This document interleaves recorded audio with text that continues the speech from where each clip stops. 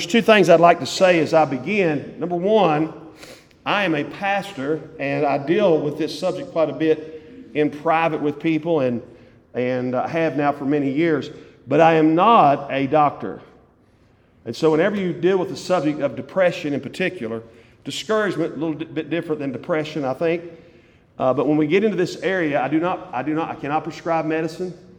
I can recommend different things, but I want to be very, very careful up front about that. I think sometimes preachers act like they're clinical. This is pastoral tonight. That doesn't mean that it's not serious or that to not take it serious, because I think God's Word deals with some of those same issues. But there are times when people are dealing with physiological problems, not only spiritual problems. So let me just say that by a way just of a little asterisk on this message. I hear people sometimes, and you'll hear these stories, and that's what the preacher said, and they may have needed to get some physiological help, and that's a real thing tonight. That's a real thing. Another thing is this: I won't be able to, in a message, deal with every single discouragement or problem or issue that maybe somebody is dealing with. And maybe you're not dealing with that. Maybe you know someone that is. I won't be able to cover it all. So those two things I want to say. I want to lower the expectations down just a tad. But I do want to bring you some hope and some help. And if you're dealing with something, now you may never battle anything like this, but I find that many people do. In fact, the statistics since COVID hit, and matter of fact, with young people from the time of the promulgation of cell phones up until time COVID hit, and they kind of lost track of the numbers for in particular young people dealing with things has skyrocketed. It's skyrocketed with the phone, and then it's skyrocketed through COVID, and here we are.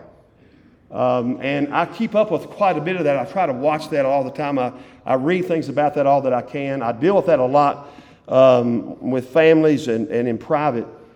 And so I know that it's a real issue. We see this all the time. We hear stories all the time about someone who maybe is going through a spiritual battle. Well, we're going to look at an account here in a mental battle. And we're going to look at an account here in Haggai chapter 2. If you're in Haggai chapter 2, say amen. Now, I'll give you a little bit of a background, because I am going to pull a verse out of the text. But in this background, we're going to read the first few verses here. It says, they are comparing the temples here in Haggai.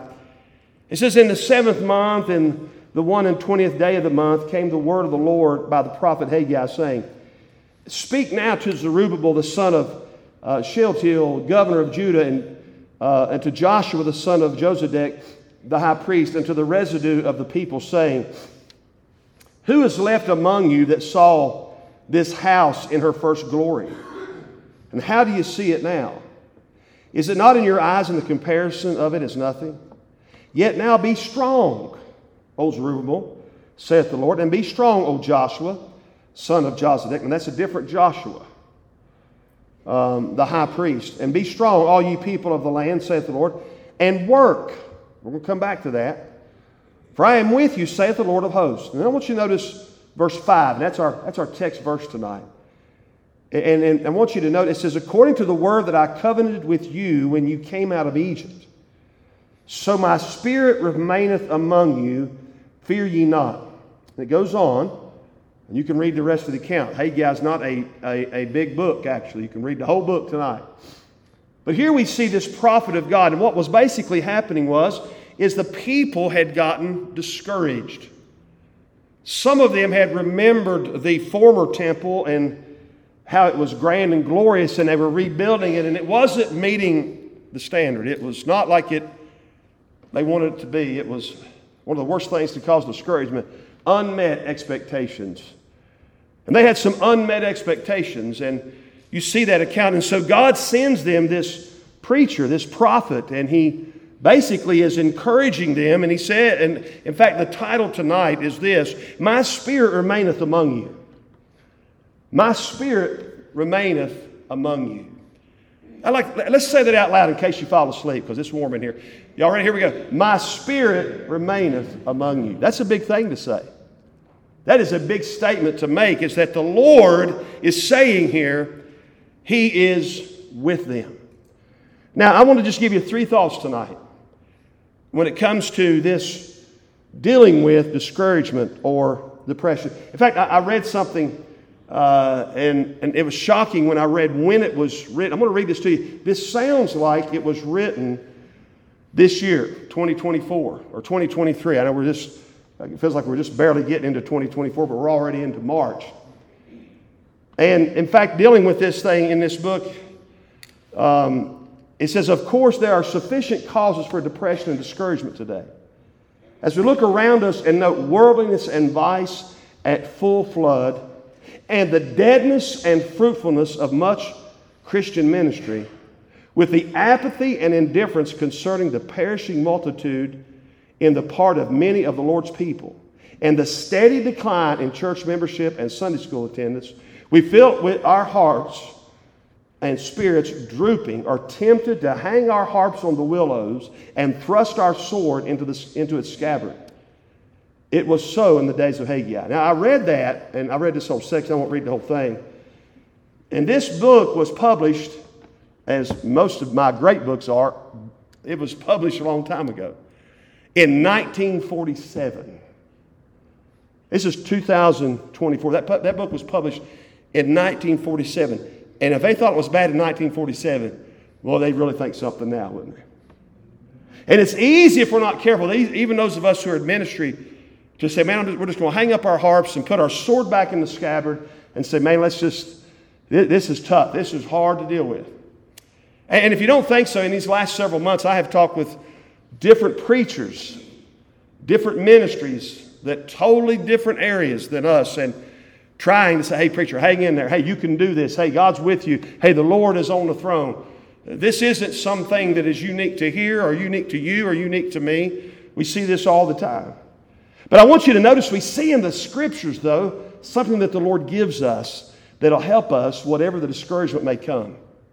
Because it's going to come. And we know that sometimes, down times, and sometimes you may be a natural melancholy person. I was watching an old movie, and they kept using the word melancholy. We don't really use that word as much today. But you may be that type. You're just not as upbeat. Some of y'all get up in the morning and y'all are upbeat. But some of us takes about 5 cups of coffee before we get going. Amen. But I want you to notice some things tonight, because when you deal with this, I'll give you some ammunition to deal with it. I want you to notice, first of all, write this word down. Number 1 is the word look. The word look. There's 2 areas. In fact, if you read this right here, the Lord tells them, the Haggai, to tell Zerubbabel, he says, hey, be strong, go to work. We're going to come back to work in just a moment. But he wants them to look. And there's 2 things that we need to look at tonight when it comes to being discouraged. And again, I'm not making light of anybody's plight. I may not know your situation. You may be battling something that that is out of my realm of expertise. But I will say this, though, when it comes to whatever it is you may be dealing with, get a little down, a little frustrated, a little aggravated, as we are wont to do, there's 2 areas that you and I should look. Number 1, we should look to the Lord's promise. We should look to the Lord's promise. Now, we've got to be careful. Sometimes I think we make promises where they're proverbs, not promises. They are teachings of truth, but they're not necessarily promises. Sometimes we will say certain things that are not in Scripture. But here in this passage, we see that the Lord says, verse 4, yet now be strong, O Zerubbabel, saith the Lord, and be strong, O Joshua and Josedek the high priest, and be strong, all you people of the land, saith the Lord, for I am with you. He said, I'm with you. Now, it may not look like it on the outside. You may not be pleased with the way things are going, but I'm with you. That's enough, by the way. That is enough to say, I am with you. Saith, it says, and work, for I am with you, saith the Lord of hosts. He tells them twice, he said, I'm with you. I am with you. Sometimes you just need to hear people say, I am with you. I think I've shared the story of the great missionary. It's Adoniram Judson, I think it was, and the big missionary movement. And he went to the country there, and I know I've shared it with some of the deacons and some of the different folks here in the church, but I remember the story kind of went like this, that he said, I'll go to the front lines. I'll go down into the caves of darkness and I'll try to rescue people. I'll be on that thing. He said, but I need you folks, you men and women that are back home in England and back home in Europe and Scotland, and I need you all to hold the rope. And they told him, said, we're with you. We're with you. We'll hold the rope. We'll give. We'll get the money. We'll do everything we can. There would be no missionary movement. It's what really started the missionary movement. It wasn't always the gospel going around the world. That missionary movement started because people went and people held the rope. And here we see the Lord's work. The Lord says, I'm with you. If you're discouraged tonight, man, I'm going to tell you what. If the Lord's with you, can you imagine some of y'all that play sports? Can you imagine if you was having a pickup game? We was mentioned today, college basketball player broke Pistol Pete's record. Pistol Pete died at a pickup basketball game in a church gym. He's a hero to me. I always loved Pistol Pete. He was at an open gym. Can you imagine if you have an open gym and Pistol Pete showed up? Or Michael Jordan? And they said, well, I'll take him. He'd be the first pick. Amen. Well, way more than that tonight. The Lord is on our side. And I want to encourage you tonight to look to His promise. And the Bible's full of His promises. Second thing, not only that, not only His promises, but how about this? His presence. He says, I'm with you. He promises that, hey, I'm going to help you. I'm going to be with you. I'm going to guide you. I am going to do those things. I give you these promises. I've given you a covenant. I'm never going to leave you. I'm never going to forsake you. I'm not going to drop you. I know where you're at. You're not hidden from me. But also His presence. And that's really what it's about, isn't it? See, what happens is I say we, you may not do this. Let me put me there. I sometimes look at the outside too much. I sometimes say, now wait a minute, Lord, I can't see. And right here we see that's kind of what was happening. That's why this prophet Haggai went to God's people and said, hey, it's about who the Lord is. It's about who God is, not about the size of the building. It's not about the great places. You know, I've been to some wonderful places. I mentioned there, I've been to where Patrick Henry made his famous speech. You go to that church, you would drive by, you wouldn't think anything about it. That's beautiful. Beautiful stained glass, beautiful. It's a still working church. But you wouldn't go, oh, look, man, that's the birthplace of freedom. You wouldn't think that. But when you go in there, it's what happened there. It was the presence. It's who spoke. It was the cause. They say of Shubal Stearns, the great Baptist preacher, that God used in a mighty way in the South and people were getting saved. But if you go to those places that these things happened, there are buildings of rough-hewn logs and there's no air conditioning, there's no lighting. I mean, it's dirt floors and you can see through. I mean, I know it's been some time and years, but it isn't about the place. It's about the presence of Almighty God. I remember when I was in Bible college, there was a big famous church that one of our preachers had started. It had become very prominent and very famous. And I remember in one class, they were teaching us like, now look, when you go to a church, you need to make sure your parking lot looks just right. And you need to make sure that your nursery is top of the line. And you need to do everything the way God wants you to do it. And whatever you got. And they were teaching us how to set things up properly and right. And by the way, there's nothing wrong with any of those things. But then I had another class of a fireball preacher that told about when they helped start this nationally known church.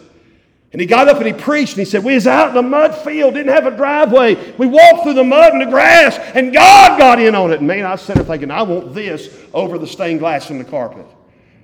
You see what I mean, preacher? We need to look to the presence of Almighty God. That's what we need. If God gets in it, that's what it's all about. And if you're discouraged tonight, we need the Lord. We know this, don't we? We understand this. Now, again, I know there's times where deep depressions come on. I've studied Spurgeon extensively, who battled great. He would probably be diagnosed today as probably having serious depression. He would get so discouraged. In fact, he passed away in southern France. He had to get away from the pulpit. He would pastor, have thousands to come and hear him preach. But yet he would get so discouraged and so despondent. He called it the slough of despond. Just couldn't get out of it. And so sometimes those things happen. But many times you and I can look at the Lord's promise and the Lord's presence. Is His presence enough? Or do we need something else? In fact, we don't need to look. There's some things that we should not look at. Any of y'all ever got your eyes off on the wrong things? We kind of do that. We kind of get a little distracted. I was so encouraged at the ball game, and I'll say something on a ball player I used to coach many years ago, John Keneal.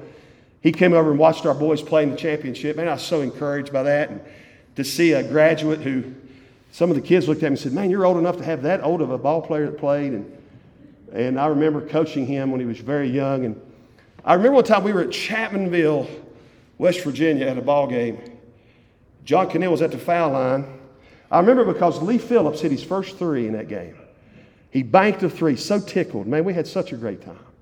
But John Keneal was at the foul line, and the referee threw him the ball and hit him in the head because John was looking at the cheerleaders. I never will forget that. I said, John, you got to focus on the game. And he just smiled. He said, sorry, coach. Hey, it's easy to get you. That ref just hit him right in the head. I think the ref knew what he was doing, but it's easy sometimes, church, tonight, to get your focus on the wrong things, right? No matter who we are, you can be saved for a long time. Here's some things we shouldn't look at. Our own feebleness. Man, if you look at your own feebleness. In fact, what God is saying through His prophet here is, don't look at your feebleness. You look at your feebleness, you may fail a lot. We don't need to look at our deficiencies. Now, we all have them. I don't know if you have any, but I have quite a few. They get spotted out very quickly, but we need to not look at those all the time. We see it through Scripture. We know this morning, we mentioned Peter and the apostles. They had deficiencies. They could not tarry an hour. But God says to look at Him, not our deficiencies. Look at Him, not our feebleness. Look at Him. Here's another one, is our enemies. They had some enemies. They didn't want the work to go forward. I promise you, God does not want us to have prayer time with our men and boys. Or Satan, I should say, does not want us. God does. Absolutely. The enemy doesn't. The world doesn't like it. The world doesn't like Sunday night church. The enemies of our homes and of our families and of our churches and of our ministries. We had babies here this morning at church. I could not help as all the Pack family and the rest of the church came over, and we was oohing and awing and loving on them and all those things. And I thought, man, the world hates this, and we love it. The more babies, the better. Amen. And we love those things. And the reason is because the enemy hates those things. Another thing is we got to make sure that our sad condition. And sometimes we look at our sad condition too much. That doesn't mean to take away from it or that it's not real. We cannot focus. We have to look on the Lord's promises, and we have to look at His presence, not our sad condition. In fact, you think about the nation of Israel, when God told them to get out of the land of Egypt, I mean, what really happened there? Some of them wanted to go back. The key wasn't the promised land. The key was who was going to be in the promised land. And that was the Lord Himself. So we need to look. Second thing tonight, to help you during a time of discouragement, is we need to learn. We're going to learn. Well, learning can be hard. How many of y'all know learning can be hard? Learning can be an experience, can it? I always tell the kids in school, I said, they used to call them disciplines because our mind does not naturally go to certain subjects. And so we discipline our mind. That's a discipline. In fact, you'll still hear that from time to time. And we need to learn to have strength. Our strength comes from the Lord. In fact, you'll notice here, there's a duty of strength. Look what He says. The Lord just says this, and I don't want to put it in any common vernacular because I don't think it really fits, but let's go back and look at the text. It says, yet now, verse 4, yet now, be strong. Be strong, O Zerubbabel, saith the Lord. And be strong, O Joshua. Calls them out by name. The high priest, the son of Joseph, the high priest. And be strong, all ye people of the land. Be strong, be strong, be strong. We have a duty of strength. We have a duty. Sometimes you have got to do your duty. Man your post of duty. I preached a series here when I first became pastor. Well, a little bit after I became, I guess. Manning your post of duty. Sometimes, man, you got to grit your teeth and get through it. I know sometimes, I've heard people say, well, suck it up, buttercup, and get through it. But there is a biblical teaching of doing what God wants us to do. I think Stoicism and some of the old Roman philosophers kind of stole some of it from the Bible. But there is a toughness and a grit There is a biblical manhood, a biblical toughness. By the way, it's not just men that are tough, women as well. But there's a biblical strength that we ought to have. And God says, be strong in the Lord. David was strong in the Lord. We get strong in the Lord by reading our Bible, by being faithful. We have a duty, absolute duty of strength. Sometimes we have to be very careful about this to make sure this to be strong. To be strong. To be ready. To be praying. By the way, prayer makes you strong. The Word of God makes you strong. Staying in church makes you strong. We don't want to become weak and anemic in our walk with God. And sometimes, you know, if you go, and I don't want to, again, I'm not a doctor. If you go to a doctor and say, man, you're battling discouragement, they're going to ask, hey, when do you go to bed? What are you eating? What are you drinking? What are you allowing in your life physically that may have an impact on your rhythms of your body? And again, I'm no doctor, but that's just common sense. Like, hey, what are you doing? And just physically. Well, the same thing can be said spiritually. Trash in, trash out. We've got to be very, very careful about that. And it's easy to let down our guard and not realize, man, we're going to become very, very weak. Now, I know the world says, oh, it don't matter. You can do whatever you want to do. That's not true. That's simply not true. And God tells them here to be strong. And He's meaning be strong in them. Not in the power of their might, but in the power of His might. Secondly, the foundation of strength. It is the Lord's presence and the Lord's Spirit. You see, we're strong because of who the Lord is. You know, sometimes, and I think people mean this good to me. They'll compliment me, I think. They'll say, preacher, I don't know how you're doing. They're either complimenting me or telling me I need to rearrange my schedule. I can't tell. They say, preacher, I don't know how you're doing it all. How are you getting all this done? Let me say something to you. Don't look real close. I'm not getting it all done. But if I do anything good, I promise you this, it's because I'm relying on the Lord, not me.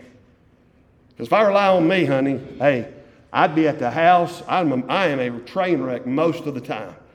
It's God's Word. It's the Holy Spirit. It's praying people. It's going to God. Hey, it's the Lord. It's nothing in me. And there's nothing in you. But guess what? We have the presence of Almighty God. I love the chapter in the book. It's called Secret Power. It's about D.L. Moody. And about these two ladies that went to Mr. Moody and said, we're going to start praying for unction and power to come down upon your ministry. D.L. Moody now, who was already being used on 2 continents. God was really using him in a mighty way already.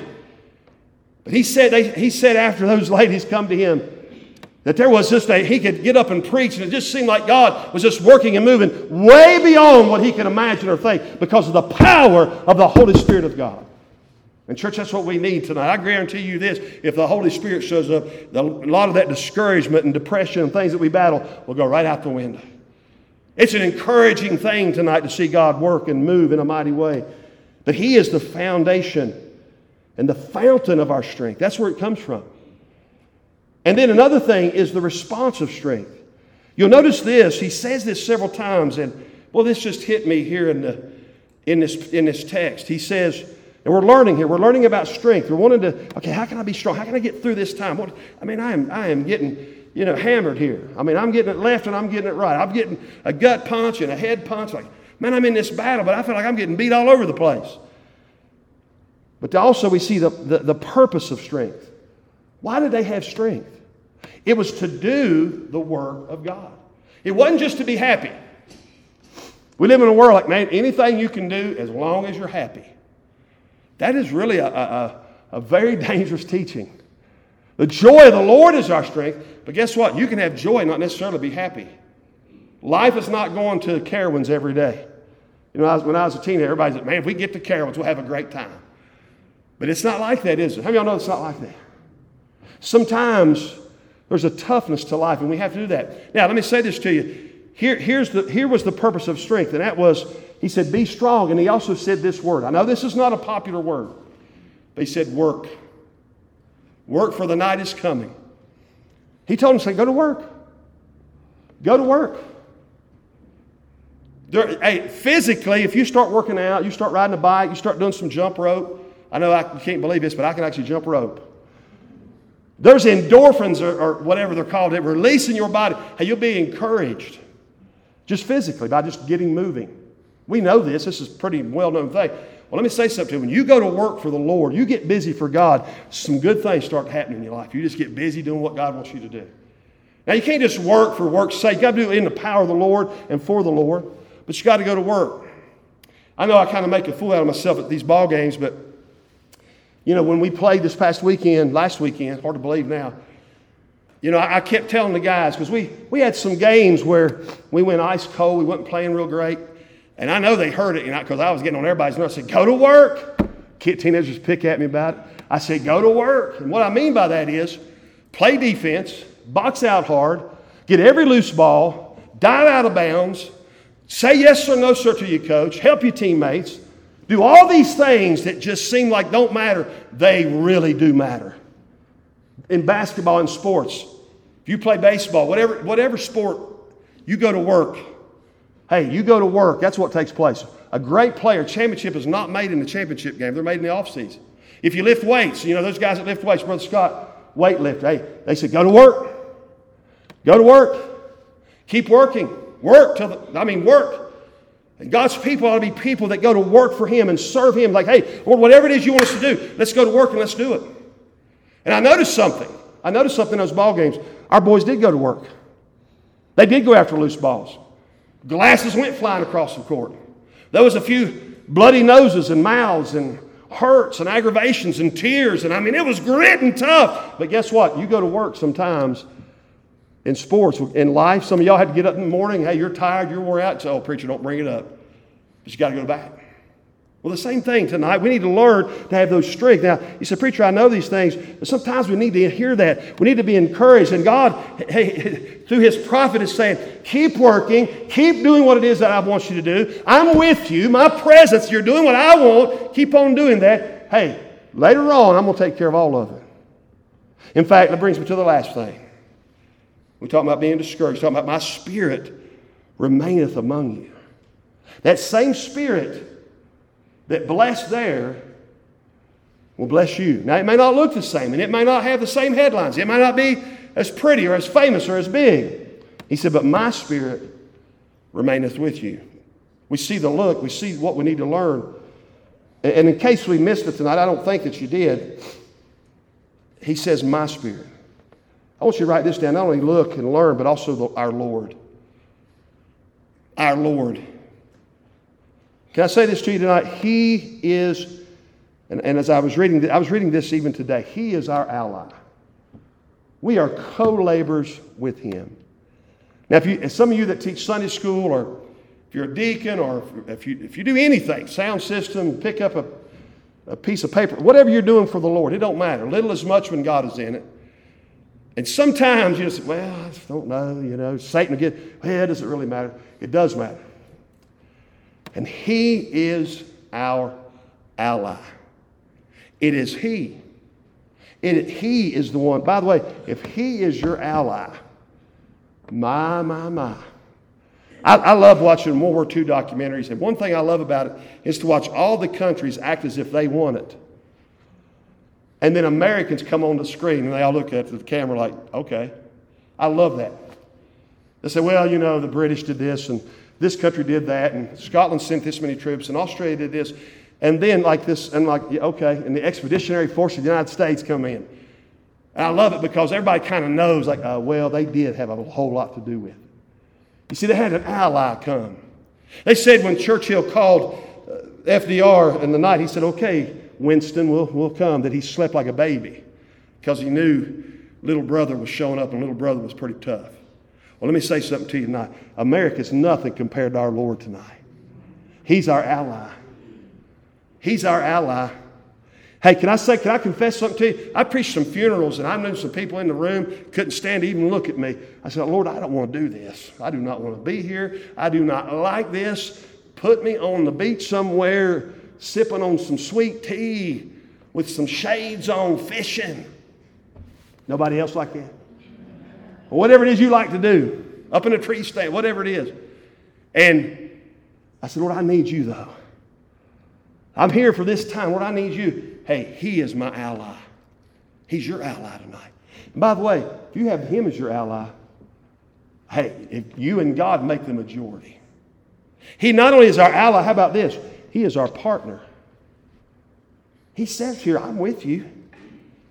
For he says in this text, according to the word that I covenanted with you when you came out of Egypt. He said, I was with you. I'm the one that brought, he references Egypt. He said, I'm the one that parted the Red Sea.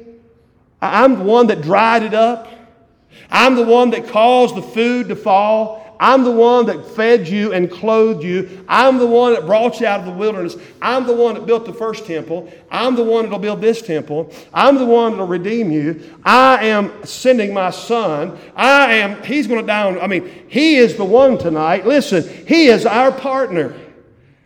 David said, I come in the name of the Lord of hosts. Was David a good shot? We know he was. But his partners who did that. I know some modern preachers try to put us in the middle of that and talk about us like we are the ones. I'm going to tell you who the hero of King David's story is the Lord of hosts. That's who the hero is. Let me tell you who the hero is here in the book of Haggai. It's the Lord Jesus Christ. That's who the hero is. Who is the hero in the story of the prodigal son? It's that picture of pointing back to the Heavenly Father that forgives. That's who the hero is. The hero in the Word of God is the Lord. It's His Word. And He is our partner.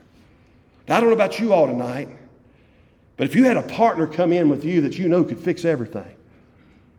Now, if you was in business, you said, boy, if you get that partner, if you get that contract, you're going to have it made. Let me say something to you. There ain't no partner, there ain't no contract going to have it made for eternity like this one right here. What a partner. And then the last thing, He is our power giver. He is our power giver. I wish tonight that I could, as your pastor, say, here, take this, and you'll be fired up for 2 weeks on the Lord. Let me give you 2 verses, and it'll be zapped. I wish I had that power to do that for you as a pastor.